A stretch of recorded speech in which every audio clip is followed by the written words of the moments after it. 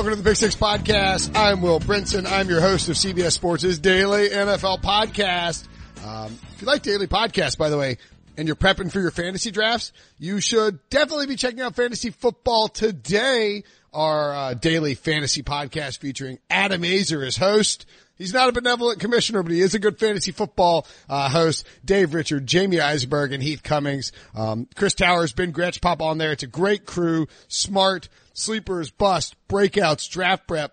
If you want to know what to do from every possible pick, that's your go-to place. Make sure to subscribe to Fantasy Football Today, iTunes or Apple Podcast, Spotify, Stitcher, wherever else you get your podcast.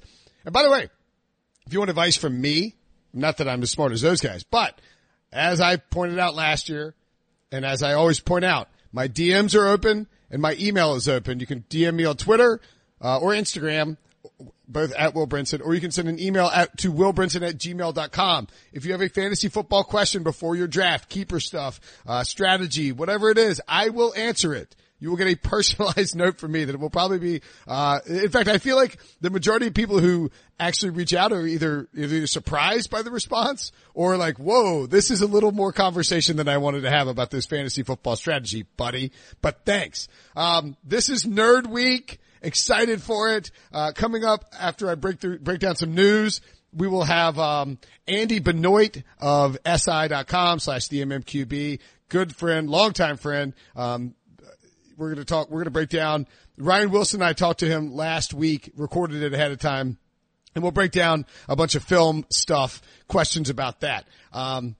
Right now I'm going to run through a bunch of news. Man, I mean, there's just a ton of leftover news. So what happened was we did a separate Antonio Brown podcast. That's already up. If you're listening to this, you may have already heard that one. If you want to go listen to the Antonio Brown podcast and you're listening to this one first, please do. Download them both. 2 Monday shows. This week we're going to have Aaron Schatz, Warren Sharp, Josh Hershmeyer, and, the boys from Pro Football Focus as well. Those shows will be coming out later this week. Basically, it's an analytics/film focused week. So excited for that. There's so much news that if I miss anything, here's what I would recommend. That you go to CBSSports.com and check out Sean Wagner's piece on, takeaways, or Jeff Kerr's week 1 takeaways, or maybe here's even the best thing that you could do. Go to CBSSports.com/newsletters/pick-6, or just CBSSports.com/newsletters, plural with the S, and then click on the Pick 6 link. We send out a daily email with the most important NFL stories. You're basically getting, it's cultivated by editors, writers, everybody at CBSSports.com. We're making sure you get the best NFL stories. It's the Pick 6 newsletter. So if you like this podcast, go subscribe to that newsletter and you'll get the best takeaways. You'll get a breakdown of whatever we're running through on the pod every day, et cetera, et cetera. Please check that out and subscribe. If you do that, it would be a big help. Oh, and also, I'm not sure when this contest ends, but go to sportsline.com and use promo code Brinson and sign up for it, and you get your first month for $1. And if you do that, and don't tell anybody else, but I get something cool if I push the most subscriptions. So everybody who listens to this podcast, go to sportsline.com and join and use promo code Brinson, and let's win me the prize between the writers. I'll share it with you guys somehow. I don't know how the hell we're going to do that, but let's win me the prize by showing that we can send the most people to sign up for Sportsline through the Pick 6 podcast. And that will, I'm not even going to tweet about it. I'm just going to say this, and this is how we'll push it. And maybe we'll lose, maybe we'll win. Who knows? I will share that prize with you if I get it. All right, on to the news very quickly. I know that nobody wants me, blabbering on for 30 minutes before we get to Benoit. The Vikings traded for the Ravens' backup kicker, Kare Vedvik. Seriously, this is a real NFL headline, was traded from the Ravens to the Vikings for a 2020 5th round pick. ESPN.com reported it's the first time in 20 years a team has given up compensation for a kicker. And this almost feels like the Vikings were willing to, gamble on Vedvik, who's kicked very well in the preseason, bail on Dan Bailey, and do it all just to spite the Bears, who were also interested in trading for Vedvik. Of course, Vedvik. I like Vedvik. He's from Norway. Of course, the the Vikings have Justin Tucker. They don't need Vedvik. They were looking to deal him because they want to get something in return, and they did. Good for the Vikings, bad for the Bears, good for the Ravens. A quick Antonio Brown update. Friend of the program, Brian McCarthy, the NFL PR, head of NFL PR, tweeted that the player can't practice or play in games with equipment that's not approved. If he doesn't play or practice, he's in breach of his contract and doesn't get paid. NFL policy is that helmets have to be certified by NOSCAE. NOSCAE. It's an abbreviation for something. They don't certify equipment that's older than 10 years. So Antonio Brown potentially facing a situation where he couldn't get paid. We might have mentioned that on the Antonio Brown podcast. Go check out that for all things Antonio Brown. Too much to get into here. Tony Pollard. Talking preseason. Tony Pollard has impressed for the Cowboys. Just 4 carries, 16 yards in the preseason. Jeff Kerr pointed out Cowboys might need Ezekiel Elliott, but then it's like hilarious when you read these quotes from everybody in the Cowboys, like Dak Prescott or Jason Garrett. He's someone who continues to play fast. He doesn't look like he's not playing to his speed because he is thinking too much. I guess that's a compliment from Jason Garrett.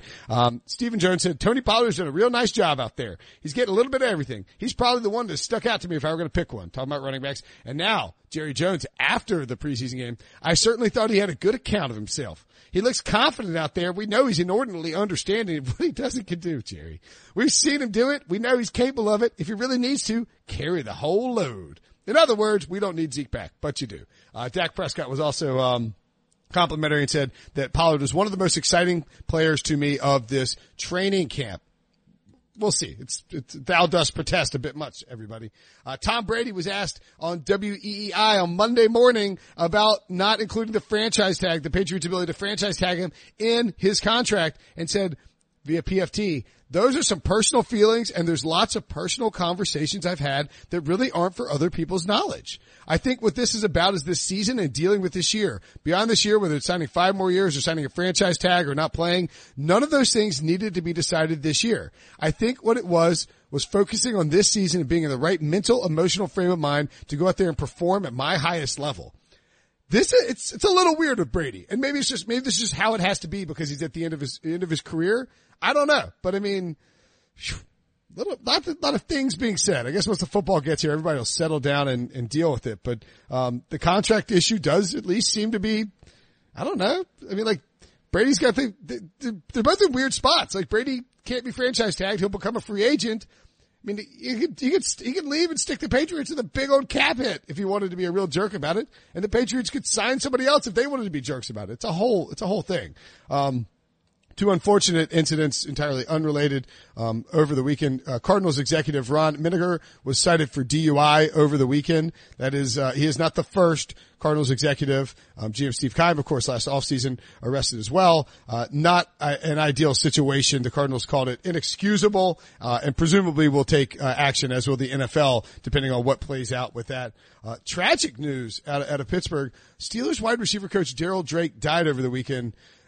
Horrible to have that happen to, like right before the season starts, a guy, that heavily involved, with the team. We're not talking about, a guy, he's just 62 years old. And there was an outpouring of love, as the Steelers.com site noted, for a man who touched many, in the NFL. There's a great story on NFL, on CBSSports.com right now as well, with, how the NFL, from Brian Diardo, basically NFL players mourning a guy that made a huge impact on a lot of lives. So thoughts and prayers are with him, everyone with the Steelers organization and all of his friends and family in a very difficult time.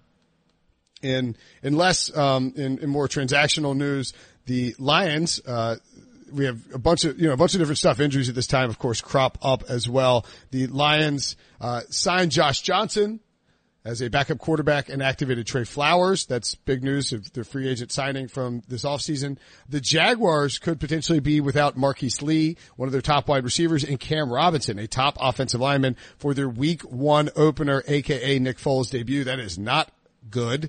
And Theo Riddick, recently signed by the Broncos, is having shoulder surgery and will miss the start of the season. Good news for Philip Lindsay fantasy owners and or Royce Freeman. Theo Riddick won't cut into that receiving share just quite yet. From the preseason. Whew. Man, try to blitzkrieg through this new stuff, guys. Chiefs look like the Chiefs. Patrick Mahomes was incredible. The defense is bad. Mecole Hardman on your radar had a carry for a touchdown, and Darwin Thompson. Man, this offense has a crazy amount of speed. Great write-up from Sean Wagner McGuff on the website right now about everything that happened in that game. Worth noting that Andy Dalton drove the Bengals 75 yards on 14 plays for a touchdown, and also had a terrible underthrow on a wide receiver. Jalen Hurd for the 49ers, 2 touchdowns scored, with Trent Taylor probably missing a good chunk of the season, if not the whole season. It's worth noting that Hurd had 96% of his snaps at Baylor last year from the slot. And in Raiders quarterback news, Mike Glennon picked off twice by the Rams. The Rams didn't play any of their starters, which is sort of a trend around the league. Nathan Peterman had a 51-yard run that set up a 1st and goal. Peterman and my boy Mike Glennon battling for that backup spot. Go Glennon, go. Can't have Mike Glennon losing to Nate Peterman. That's bad for my brand. Christian Wade, former rugby player, 63-yard touchdown run on his very first carry of his career, of his NFL career. Exciting stuff there. Again, we have every single night that there are preseason games, a takeaways breakdown. And coming out of week 2 this weekend, we'll probably do a Monday recap where we do a full set of takeaways. Of course, this is a daily podcast. You should subscribe to it, rate it, and review it. If you have as I mentioned before, any question that is asked on iTunes, I wouldn't ask you fantasy questions there. DM me or email me. But if you have a random question about life, football for this season, we'll probably do a mailbag show to get all those questions cleared out before the season starts. Leave a 5-star review. Any question asked will eventually be answered. Let's take a break, and we'll get to Andy Benoit and Ryan Wilson on the other side. Being around sports media and a fan of my NC State Wolfpack for a lifetime has taught me that sometimes it's exploring the sliding doors moments and what if scenarios in sports that can be the best part of the fan experience. What if the Seahawks let Marshawn run to the 1-yard line with the Super Bowl on the line? Or could a coin flip have landed Magic in Chicago, Michael in LA, and made Charles Barkley the first black president? Enter Wondery's newest sports show, Alternate Routes, a weekly leap into the sports multiverse with former SportsCenter anchors Trey Wingo and Kevin Frazier. Each week on the podcast, Trey and Kevin will pry open the sliding doors of a different what-if moment from the world of sports. In these alternate sports realities, dynasties will fall, legacies will change forever, new GOATs will emerge. Follow Alternate Routes on the Wondery app or wherever you get your podcasts. You can listen to Alternate Routes early and ad-free right now by joining Wondery Plus. The all-new Hyundai 2024 Santa Fe is equipped with everything you need to break free from the dull work week and embark on an adventurous weekend with your family. The all-new Hyundai Santa Fe's features like available H-Track all-wheel drive, standard third-row seating, available dual wireless charging pads, ensure you can take on any adventure. Available H-Track all-wheel drives you can take on the dirt trails and kick up some mud. Standard third-row seating so your whole family can experience the thrill together. Available dual wireless charging pads so no one gets stuck in the great outdoors with a dead phone. Whether you're tailgating out in the dirt lot, Carter Finley, shout out Carter Finley, or whether you're whitewater rafting, taking the entire family on an adventurous trip, maybe you're out camping in Mount Rogers. I used to go as a kid. Wish my parents had a Hyundai Santa Fe. The Hyundai Santa Fe is perfect for your family outing. Learn more about the all-new Hyundai Santa Fe at HyundaiUSA.com. Call 562-314-4603 for complete details. All right, to kick off Nerd Week, and we say that in a loving way, we are all nerds. I'm a football nerd. Ryan Wilson's a football nerd. And you know who's a big-time football nerd? One of our good friends, Andy Benoit of SI.com/TheMMQB.com. I don't know exactly what your job title is. Senior NFL analyst. We'll give you that title. You feel free to add it to your business card. Andy, it's been too long, buddy. What's going on? Hey, it's great to hear from you guys. Guess where I am? I'm in Parsippany, New Jersey. Have you ever heard of Parsippany, New Jersey? No, I'm not going to lie and tell you yes. So no. Are you in Andy? No. I've been with the Jets, but I had something in New York this week, and I feel old and cranky every time I go into New York City. It's just so damn loud and noisy and fast, and it's getting worse every time. So I thought I need to stay like outside of it in a small town. So I picked this one at random, And there's like a Sheraton that's built like a castle out here. It's not middle of nowhere, but it's pretty, it's you don't know you're near New York City at all. And guess who I saw in the hotel lobby about an hour ago? Adam Gase. No, I want to guess too. Robert De Niro. Well, okay, that's right. No on Wilson, and then Will, I appreciate you guessing a much bigger, better name than what I'm going to reveal, which diminishes the story from here on out. Sorry. I saw Zion Williamson. Oh, no, that's huge. That's big. And all the NBA rookies, like the whole NBA rookie class is here taking their picture for sports trading cards or something like that in this middle of nowhere hotel in Jersey. Did you see a shorter gentleman with giant Sideshow Bob-like hair? Because that was my son's favorite basketball player, Kobe White. I will keep my eyes peeled for him. He has glorious. Or I've seen him 7 times already and I don't know it. It's probably so. He's 6'5". Well, he's not Zion Williamson size. Right. I mean, he's a point guard. No, he's not. Yeah. I mean, he's big for basketball. By the way, Andy Benoit has the best travel stories. Absolutely. I still tell people the story about his Senior Bowl escapades 4 or 5 years ago. And now Parsippany, New Jersey, put it on the map for your travel destinations, folks. If you asked me if somebody was like, hey, I want a list of your 10 favorite stories you've ever been told by something like that, that didn't happen to you, that's making the list, and it's high up on the list. So, we could actually talk, bizarre travel stories all day if we wanted. But Andy, we have lots of football questions for you. And since you were with the Jets, and I'm going to assume that you, migrated from Parsippany, whatever the hell it is, to MetLife Stadium on Thursday night. Would that be a correct assumption? I bailed on it because I'm up against deadlines here, and it was 40 minutes drive there, and I'd just been in the traffic. So I was at the Jets facility for a few days in Florham Park. Okay. Well, that's fine. Well, we have a question. We had a question written out for you. Ryan was going to ask it, but I'm going to steal it like I told him I would.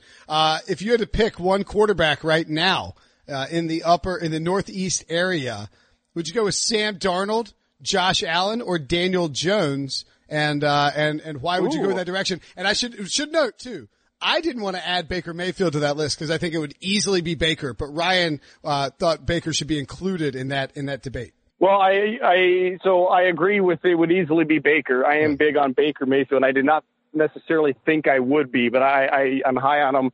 Darnold to me is the easy answer out of the 3 you gave though. And we have to remember, Troy Aikman said this best a few years ago, guys, on a broadcast. If a quarterback can't put the ball where he wants to put the ball, if he's not accurate, then all these other attributes we talk about become pointless. Because if the ball can't go where it's trying to go or where it needs to go, then nothing else matters.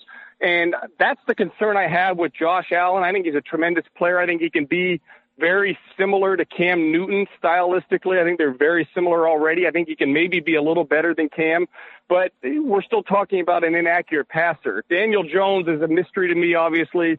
Darnold I like a lot. He's an on-the-move thrower, but he's not dependent on that. He can operate from the pocket. He's very smart. He's very decisive when his initial read is open. All of those things work really well in an Adam Gase offense. So, Andy, you are very singularly focused when it comes to football, and you have been for as long as I've known you, which is 8 or 9 years now. Similar to that is Adam Gase. We hear stories about, leaving his wife moments after she has birth for a meeting with Peyton Manning, which seems sort of insane. We saw and he said, are we done here? Or are we good here? It was just a very like he's talking to his dentist. We saw the introductory press conference. He was looking at tacos, and then last night we saw him on Thursday night sniffing the ammonia to get pumped up for the game, which is a thing, I guess. But my question is this: is he a good fit? Because he's supposed to be quote unquote a genius. Peyton said he's the smartest person he's ever worked with. The Dolphins teams weren't great, and it wasn't all his fault. But is he capable of turning around the Jets? I feel like Sam Darnold's a good fit for him because Sam Darnold's a good quarterback. And how does Le'Veon fit into everything they want to do? Yeah, I think Gase is a good fit. He needs smart players. And my guess, I've not asked him this. He'd tell me if I would ask him, but my guess is one of the challenges he's had throughout his life is dealing with people who are not as smart as him and being patient and being a patient teacher, because he does process information and see things like probably no one I've met. I mean, he's up there. He's certainly on the same level as McVay and Shanahan and some of those other young offensive coaches for just football brilliance. So that's one thing to have that. It's another to communicate it. I think he does a really nice job of communicating it. And I think when you give him a smart leader or two, we're talking his players now, like obviously when he had Peyton Manning, it was very good. That brings out the best in him, as it would in just about anybody. But that brings him especially to a higher level. So Darnold, I think, does check those boxes for him. We probably don't know for sure because Darnold's so young, but the style fits. The guy who I know does check those boxes, though, because Gase has said this, is Le'Veon Bell. He is really, really impressed with Bell's football IQ. And I think, I don't want to say it's a pleasant surprise for him, but the degree of Bell's football intelligence, I think, is a little surprising. No, I mean, look, the thing about Le'Veon Bell that sort of has flown under the radar since he became a rapper, is that he's kind of a tape grinder. Like I remember we did, at the 2013 Super Bowl, when it was up in New York, Bell was a rookie and he was doing the rounds and, he was a second round pick, out of Michigan State. He wasn't a huge name, but he came and sat with us and he told me that more than anything, he wanted to be an analyst when he got done playing football and he loved to grind on tape. And it's kind of, I think that persona, Andy, is kind of lost from what we see as this, what we saw from the guy riding jet skis in Miami and releasing rap albums as he's announcing. So maybe there was a pleasant surprise for Adam Gase. How close is this team if Darnold takes a leap and if Le'Veon Bell is that, dynamic pass catching, route running, a backfield guy that he was for Pittsburgh? How close is this team to A, being a playoff squad, and B, being able to push, dare I say, the New England Patriots? Yeah, and those are two very different things. I don't think they're within arm's length of New England yet, but I do think they could be a fringe playoff contender right now. Their defense needs a little bit of upgrading. They don't have a lot of answers in the secondary, at least not at cornerback. And they probably need an edge rusher or two because Greg Williams really likes to play cover two. And if you're going to play cover two, your front four has to get home. And that almost, in the NFL, that almost always means having someone who can come off the edge. And they really don't have that guy.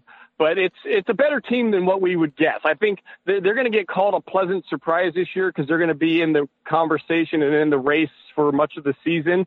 And to me, that shouldn't be super surprising. It's a better roster than it appears to be. Hey, Andy, you were talking about Adam Gase and sort of needing great players despite the fact that he's super smart and a really good coach. And you talked about Sean McVay, who has players in Los Angeles and sort of didn't have the players in Washington as the OC and did a good job. You talked about Kyle Shanahan, who lost his quarterback last year. I was thinking about this a few weeks ago. We know that Bill Belichick's going in the Hall of Fame. We know that he's fantastic. But I feel like pre-Tom Brady, he was a good coach, very good coach in Cleveland, not a great coach. If he doesn't have Tom Brady the last 20 years, we're having a different conversation. I feel like Tom Brady is more important to that success in that relationship than Bill Belichick, which might sound like sacrilege. What are your thoughts about that? Well, yeah, it's a great discussion. I had this conversation with Greg Cosell at NFL Films a few months ago now, but I don't think we got it. We talked about what's more important, a franchise QB or a head coach. And that's basically what we're asking here because you just named the most successful franchise QB and most successful coach. The conclusion that we came to, and that certainly I came to, I think the head coach narrowly edges that out. But it's a tight race, and obviously I don't think New England has 6 titles if Brady's not the quarterback. But I don't know if they have 6 titles if Belichick's not the head coach either. It's a hard one to answer, though, guys. Elsewhere in the AFC, there's this, and this is. Gosh, I don't even want to, it's hard to sort of dive into this one, but, because it's sort of fluid, but, Derek Carr and, the Oakland Raiders are dealing with Antonio Brown. And I'm curious if you think that, Antonio Brown can be a difference maker or if you believe that he has crossed in so far deep into crazy town. The Raiders, as we're speaking, Andy, this just came out a few minutes ago, but we're recording this on Friday just so people know. So if Antonio Brown magically shows up and the Raiders know where he is and his feet are healed, ignore this. But, currently they have quote, no clue where he is and they have no real explanation according to this report as to what the hell happened to his feet and why they're all burnt to a crisp. Any thoughts as to whether or not the Raiders could, can they take a step on offense? Do you buy into Derek Carr? What do you think about the weapons that they've given Paul Guenther on defense? Just what's your sort of sense of the state of the Raiders? I think the fact that the story we're reading is I think it's representative of the state of the Raiders a little bit. And the Carr here's how Derek Carr needs to. So we're doing Nerd Week, right? So can I get football nerdy on this? That is what we want you to do. Deep dive nerd. All right. I think Derek Carr is the type of quarterback that needs. So he'd be great in a Gase system, for example, because he needs his reads defined quickly early in the down. And he's a comfortable passer. He's a very talented thrower when he's comfortable. The problem is when you go out and get an Antonio Brown, you're paying for Brown, and Tyrell Williams is the same way, by the way, the other guy they got from the Chargers. Those guys win at the deeper intermediate levels. They win on big routes, post patterns, go routes, improvised routes. If you get outside the pocket, Brown's always very good at uncovering. You have to be if you're going to produce with Roethlisberger. That style of wide receiver play doesn't match up to a quarterback that needs to have the ball out quickly and find a rhythm that way. I'm not saying you can't throw the ball quickly to Brown. We know the Steelers did a ton of receiver screens, but that's no foundation to your offense. So I don't know if the type of receivers they put around Carr necessarily match the type of QB he is, because really the only throw that he looks comfortable making early in the down, that he looks comfortable making downfield are seam balls. And if you think about a seam ball, that's the only downfield throw you make that comes early in the down. You drop back, you quickly throw the seam because the guy is lined up already in the seam, so the route does not take very long. He doesn't have to change directions. When you make Carr hold the ball by design, he becomes a little bit of a different QB, and there were a lot of times last year where he just wouldn't do it. He wouldn't hold the ball by design. He'd get the ball out before the route's fully unfolded. That drives John Gruden crazy, but that's the type of quarterback they have. So, Andy, 1,000 yards over under on AB's production this year. Am I also guessing if he's around or not then? Yeah, let's say he's there for 15, 16 games. Yeah, if he's there for that, he'll have over 1,000. He's a talented player. He's an extremely talented player. I don't know, though, if he's the type of guy whose production necessarily will always reflect your offense. Right. So he might have over 1,000 yards, but that doesn't mean you had a good passing game necessarily. Let's talk about the Antonio Brown's previous team, my Pittsburgh Steelers. Shocker. And Brinson's all over the Steelers this year, which pains me. I feel like it's a reverse jinx. Sure, understandable. So I want to get your thoughts, Andy, on the offense without AB, without Le'Veon Bell. We saw the success they had with James Conner in terms of the not missing Le'Veon, but losing AB is a huge problem. I've seen you tweet. You're not crazy about Dante Moncrief, and clearly that's because he's basically a journeyman. But they have James Washington and they have Vance McDonald at tight end, and I just want to get your thoughts on what they're doing offensively and what, if anything, Devin Bush brings as that first-round pick in the middle of the defense. Yeah, well, we can touch on Bush real quick because I think anyone who's watched the Steelers the last few years can tell that they have not been the same defense without Ryan Shazier. For sure. And having that speed and that speed in the middle of the field like that, especially in passing downs. You know, they were really weak in pass coverage inside. That's what got them beat against Jacksonville in the playoffs a few years ago, and that was a hindrance to them last year. They started playing with a bunch of safeties, only kept one linebacker on the field, and that's really not the way the Steelers are built to play. They want to be a nickel defense and at least have two linebackers out there in passing downs. So Bush gives them that, and they signed Mark Barron as well, which tells you they're really committed to finding pass coverage linebackers. As far as that offense, it's interesting, guys, because that's not a highly schemed offense. That's another one that they spread out. They run a lot of ISO routes. When they do get the ball out quickly, it tends to be on screens, and a lot of their production comes from Roethlisberger extending plays late into the down, which is, in their case, it's fine because he's one of the really great guys of all time at doing that. But in order to play that way, most teams need really talented skill position players. You need a Le'Veon Bell or an Antonio Brown. Now, I think Juju Smith-Schuster's in that top tier of receivers. I think he's a top 10 wideout. The question then is that enough? Because they're not going to change the offense. Not at this point in Roethlisberger's career. They're going to keep playing the way they play. One thing I do like, you mentioned James Conner, Ryan, they do a great job of creating passing yards for their running back. And this is probably why they felt they could get away with letting Bell leave and putting Conner in there. But when they do go to designer plays, a lot of times their routes attack the second level of the defense. So they come at linebackers with crossing routes, and they lift the linebackers and create space underneath for the running back. And they do that as well as just about any team in football. So there are a lot of available receiving yards there for the back by design. And that's something that can keep you on schedule offensively. And that kind of thing can mask some of your other deficiencies as well, because you're basically gaining yards even if the offense isn't playing in rhythm. So I'm optimistic on the Steelers, and I do think it's addition by subtraction with Brown because he's such a nutcase. But it's not an overly talented offense overall. All right, so you sort of spoke to what my theory on how Pittsburgh's offense is going to unfold. And, Andy, here's the problem is that people accuse me of being a homer. But I really do think that they're going to put James Conner out there, and they're going to put it's not going to be Dante Moncrief. It's not going to be, it might be some James Washington, some Moncrief, and then, who's the third round pick they got, Ryan, with the Antonio Brown trade? Deontay Johnson, who's actually looked really good in camp lately. I wanted to call him Deshaun Hamilton. It's been a long day. At any rate, my theory, Andy, is that Jalen Samuels is going to soak up targets in the pass game, and so is Vance McDonald, and that they're going to use those guys to supplement the loss of Antonio Brown and to keep defenses honest against Juju Smith-Schuster. Do you think that is a viable theory? I think it's a genius theory. It sounds like a Will Brinson theory to me. Yeah, I do. Suck it, Ryan. And because of what we just talked about with how they use their running backs. And then one thing I noted, I went through my Steeler film notes from last year a couple of weeks ago, and one of the things I'd written somewhere along the way about McDonald is he's not just a tight end who's trucking people this year.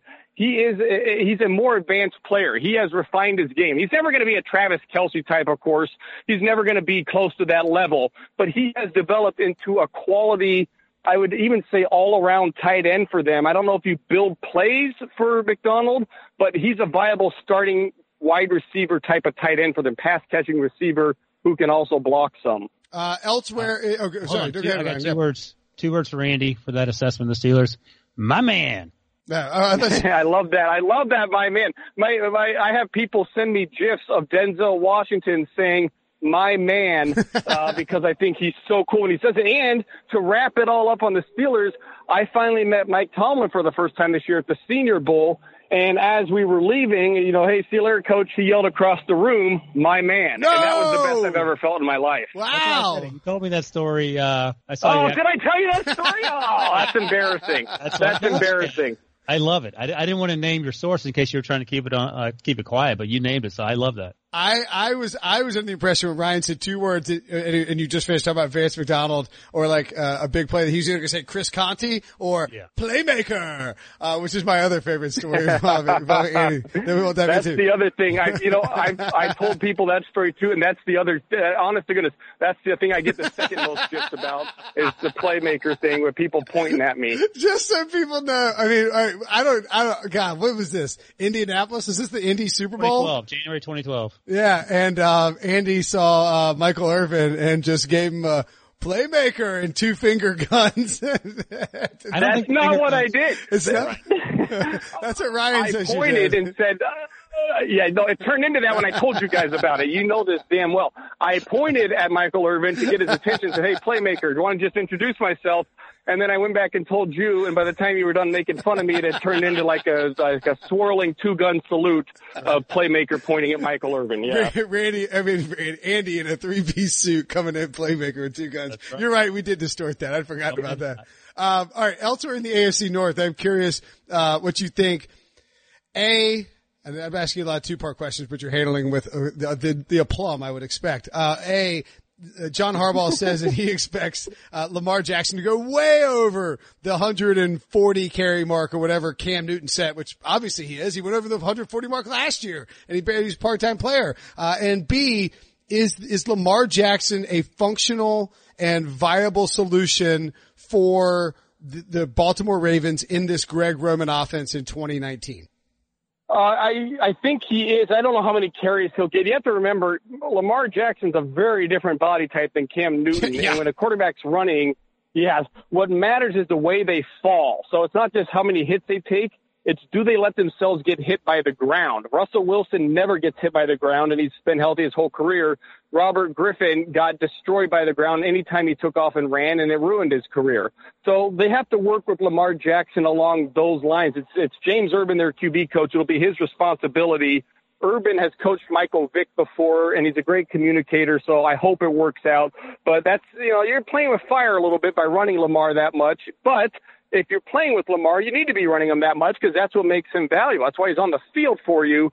I think he'll fit the offense of Roman because Roman, remember that same year that you guys, it was later that year, I guess it's about 11 months later after you slandered me over the playmaker thing, Greg Roman took Colin Kaepernick to the Super Bowl with the Niners, building an offense around Kaepernick's legs. They're going to do the same thing with Jackson, and what you love about it's a lot of moving pieces. It's not just that the quarterback can run. They use pull blockers. They use sift blockers or tight ends crossing the formation.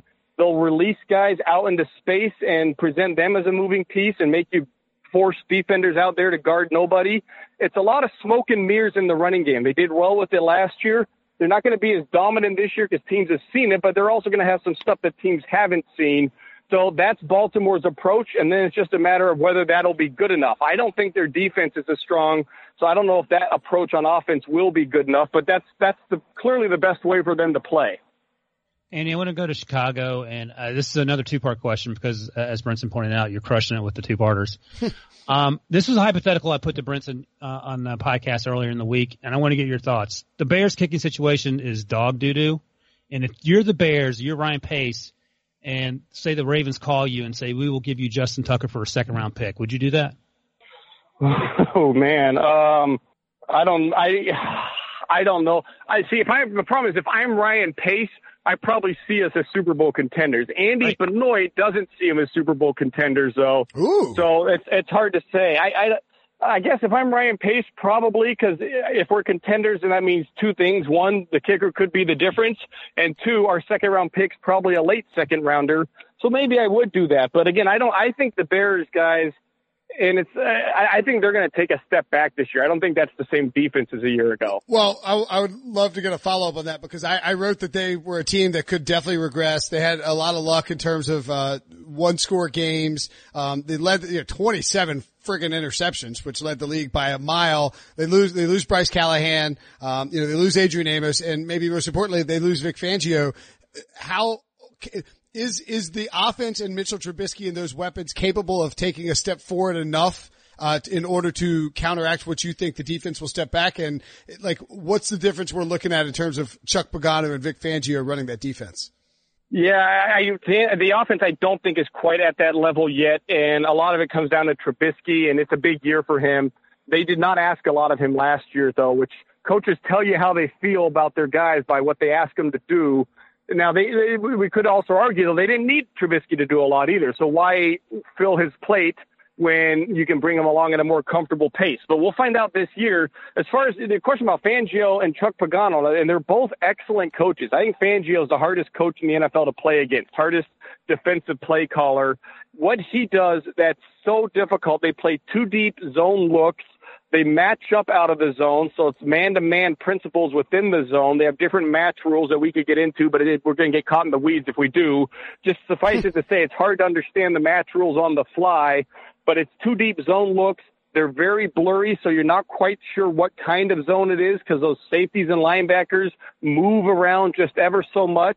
And when you factor all that in and then add a Khalil Mack who's getting to the quarterback quickly, that's where you get the interception. The ball comes out off schedule for the offense against a blurry, unpredictable look. What Chuck Pagano does is try to overwhelm you with pressure. So instead of blurry zone coverage, he plays man-to-man because almost every blitz in the NFL or really any level has man-to-man principles behind it. It has to. And he's going to bring fast pressure to you. That's a very different style of approach. It's not going to create as many turnovers because man-to-man defenders don't get as many turnovers. Their eyes are on the man, not the ball. But the other thing is I think it's going to expose those Bear cornerbacks. I think Kyle Fuller is an excellent player, and I think Prince Amukamara is a very good player in a matchup zone scheme where they have some help from the safety and they can kind of keep their eyes on the quarterback more.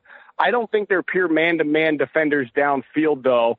And that system under Pagano is going to ask them to do that, and they'll be good but not great at it. Worth noting, and I think Ryan has a next question, but I just want to point this out, the out-of-division quarterbacks that they're going to face this year. Because that matters, right? If you're bringing heat and you've got veteran quarterbacks who can recognize it, they have the Broncos with Joe Flacco, veteran quarterback, and obviously coached by Vic Fangio, so he'll know the personnel. You have the Redskins. Case Keenum should still be starting then, but the Redskins stink. We won't worry about them.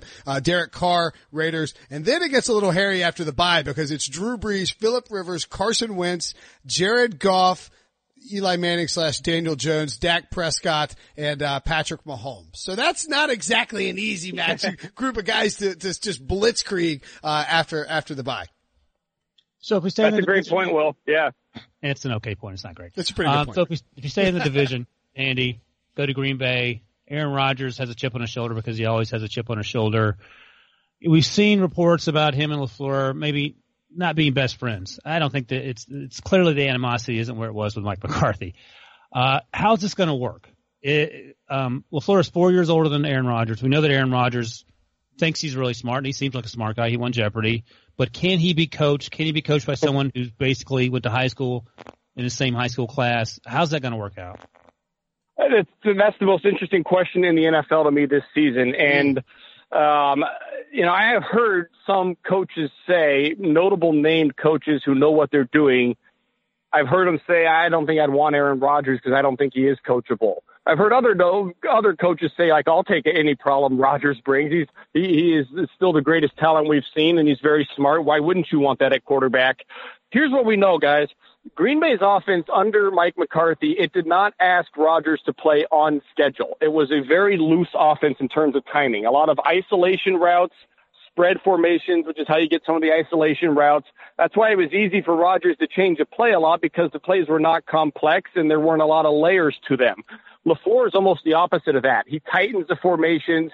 All the routes are combined with each other. Nobody runs an isolation route. They all work in some kind of pattern together. And there's not as much room for audibles because you're motioning and shifting a lot before the snap with this approach. And these designs create answers within the play by default. You have answers for multiple coverage based on how the play is designed. The whole key to those designs, though, is the quarterback getting the ball out on schedule. And LaFleur just so happens to have a reputation as one of the most anal on-schedule dictators in the NFL. He wants that ball out exactly when the play says to get it out. And he's had young QBs before, so it's one thing to coach those guys.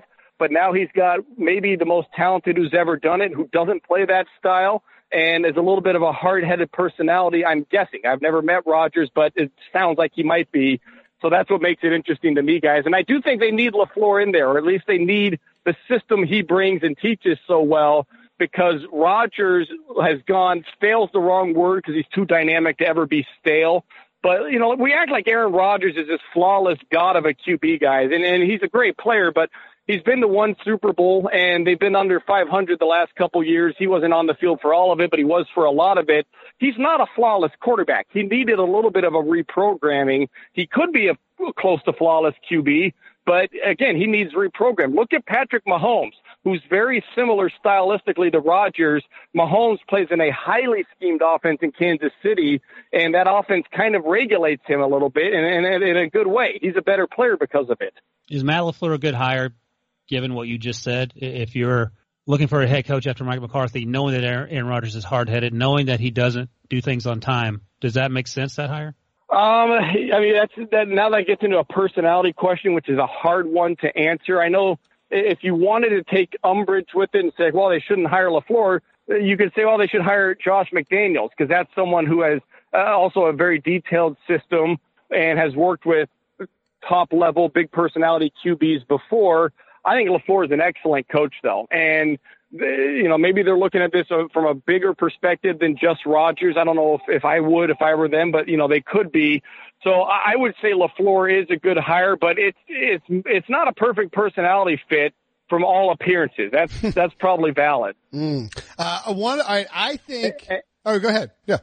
Well, I just want to be personality fit, meaning his personality mixed with Rodgers. I'm not saying either guy is right or wrong, but like they might be two different types of people. But then again, that could also be a good thing for some guys. I imagine Tom Coughlin and Eli Manning didn't have a lot of similar personality traits either. which is why it's hard to get into that because we're just kind of guessing at emotions then. Yeah, I liken the idea of LaFleur coming into Todd Haley joining up with Ben Roethlisberger. They didn't like each other and it eventually flamed out, but it worked pretty well for a little while. And Ken Whisenhunt and Phillip Rivers, two veteran quarterbacks who'd sort of gotten in stale offenses and needed to have things shook up a little bit for them. The question I think you pointed out correctly, Andy, is will Aaron Rodgers adjust to what Matt LaFleur wants him to do and stay on task? And I would say he might do it, but this is why the mixed practice squabble thing, I know it's not a big deal, but it's such a layup. Why are you doing this? I have a question about another team in that division. I don't know why we're only covering northern divisions today, but that's fine. I am of the opinion that the, number one most underrated hire in the entire NFL offseason was Gary Kubiak for the Minnesota Vikings. Am I right or wrong? I think you're a little bit of both. I understand bringing in Kubiak. Yeah, and the idea and the principle behind it, matching the system to the players there, and it's what Kirk Cousins has run, that's spot on. I would say this, Kubiak, though, one of the guys that was big on bringing in Kubiak was Kevin Stefanski, their offensive coordinator, who everybody thinks is getting supplanted by Kubiak. Stefanski's still going to be calling those plays, and he's going to design a lot of the passing game. And he is another young, nobody talks about him, but he is a young, innovative passing game mind. So mixing Kubiak with Stefanski and creating a really veteran/youthful staff, almost Stefanski's a veteran coach anymore, he just happens to be young. I think that's a really good setup in Minnesota overall, but I don't know if it's just about Kubiak. I think he's the final piece to a secretly, silently really good puzzle. My last question for you, Andy. Can Bruce Arians fix Jameis Winston? We know what Bruce did with Ben Roethlisberger, with Andrew Luck, with Carson Palmer. So he spans the gamut in terms of young and old quarterbacks. Coach of the year, he's back coaching. Jameis has struggled with consistency. He was benched for Ryan Fitzpatrick, which is something you don't want on your resume. And this is his last hurrah in Tampa Bay in the last year, that $20.9 million deal. Is Bruce the guy to fix him? It's interesting because Arians, he has the personality, obviously, and he's very cut and dried and to the point. And my guess is that's a great personality to coach Winston with, and Winston can more than take that and is probably eager to learn. I'm of the belief, and I've talked about this with some other coaches who have had reclamation projects at quarterback and have done it successfully.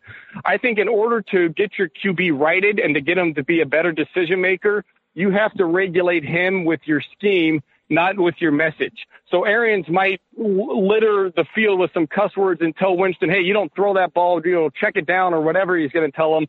We don't need those interceptions, but that's not going to do any good. You've got to call plays that encourage and maybe even force Winston to play safer. And that's not the nature of Bruce Arians' system. And those quarterbacks you just named, they're all great because they're big, strong pocket passers who can extend plays late into the down. And that's what Arians' scheme demands of guys. So Winston's a little bit of an erratic thrower. He's smart, but he makes some dumb decisions at times.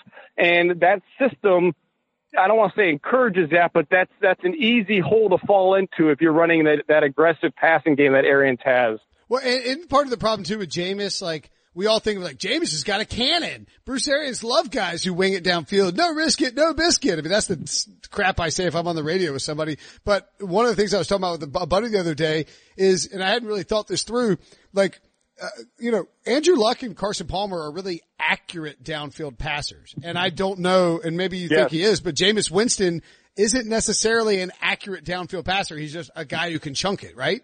Yeah, I would agree with that. He is very good at the deep intermediate ranges. He is not good on vertical routes, though. So there's a little bit of a ceiling on the type of downfield passes he can do. Because I think if you get beyond 25 yards or anything where the ball has to hang in the air a little bit, I don't think he's a very good thrower at all. It's when he can uncork the cannon, so to speak. That's kind of a mixed metaphor, but where he can zing the ball in there, like you're saying. That's, I think, where he's excellent. But again, yes, we're agreeing. He has to regulate his decision making there too. Okay. I know you got somewhere to be, but I got a couple more quick hitters for you. Thoughts on Norv Turner's offense and how surprised you were with what he did with Cam Newton and the weapons, sort of modernizing what he had done in the past, and what do you think the outlook for the Panthers is this year? I think the outlook is good, not great. They don't have an overly talented passing game around Newton. It's still a vertical passing game, which is what Norv has always done for the most part, and it's what you have to do with Cam. I think he's that kind of thrower. What I really like is the way they've used McCaffrey in it, kind of like what we talked about with the Steelers. They do it out of a totally different looks and concepts, but the end result is similar. They're building underneath throws for the running back. McCaffrey, about 90% of his catches come on routes out of the backfield. He's not Alvin Kamara, where he's lining up all over the formation and running routes that way. He can do that, but that's really not how Cam Newton plays, so they don't ask McCaffrey to do that a whole lot. They get him on checkdowns, and that's a great use of him, and I would imagine they'll continue to expand that. All right, one more for you. I saw that you wrote on SI.com. Is it the MMQB? I want to make sure I'm citing this correctly. It's the MMQB.com, but it's on SI? Or what is it? Do you even know? Yeah, I figured it out eventually. It's SI, and MMQB is SI's NFL section. Right. Basically. Right. Okay. But I just wanted to know what to reference. Either way, people should check out SI.com/NFL because Andy's great work is there. I noticed that you wrote on Friday, last week you wrote that, a Dolphins preview and some quick hitters. Two things stuck out to me. Josh Rosen becomes the franchise QB, very interesting. And then bottom line, this team is rebuilding but not tanking. This will be a difficult year made brighter by a few upset wins. Sounds like you're bullish on both the Dolphins and Josh Rosen. Yeah, I am. I know. So what do you guys think of this? I struggle with what do we call him. I think he's going to be the long-term answer at quarterback for their franchise. And that's kind of what I mean by when we say franchise QB, we think, superstar, 10-year Pro Bowler. I don't know if I'm saying that with Rosen. I do think the Dolphins will settle on him as their guy, though. Andy, I think that what we've seen from what we saw from him on Thursday night in the preseason was disturbingly identical to what we saw from him with Arizona, except more creative in terms of what Chad O'Shea was implementing. I mean, this is a guy who is clearly has all the talent in the world, is willing to make big throws under pressure, can make big throws when given time, but just keeps landing these spots where he doesn't have an offensive line. Yeah, and that's exactly right. And O'Shea's system is a good fit for Rosen stylistically. He's a timing and rhythm, precision accuracy passer. What he must really be careful about is trying to do too much, because I think there's some pressure on him now, and he probably does hear a little bit of the people like you and me talking about him. What's he, what is he? Is he going to work out or not? And if he can be honestly, guys, if I were the Dolphins, I'd tell him, hey, Josh, you're starting all 16 games no matter what happens. You're our guy this year, because I don't understand what the point of giving reps to Fitzpatrick is, with all due respect to him, but they are very much rebuilding there. And let's get Rosen comfortable and give him a chance to find his identity as an NFL QB, because his style of play translates very well to the NFL. A lot of other guys have had success playing that way. It's a matter of him consistently accessing that style. He didn't have a chance to do that in Arizona. I don't think any rookie QB would have in those circumstances. I'd like to see him get as much of a chance as possible in Miami, but it's not a great setup there either.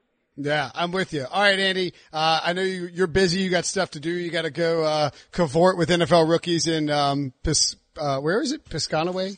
Parsippany, New York. Yeah, I got to go get Zion Williamson's autograph here in a second. Parsippany, New York definitely sounds like somewhere that Bill Parcells has eaten a large Reuben at a deli. I mean, doesn't it? Yeah, no, it's New Jersey. Did I say New York? I think it's Parsippany, New Jersey. Yes, it's New Jersey. Right. Yeah, because you got to stay in Jersey if you want to stay away from the city. Okay, follow him at Andy_Benoit on Twitter. Make sure to read him on SI.com/NFL.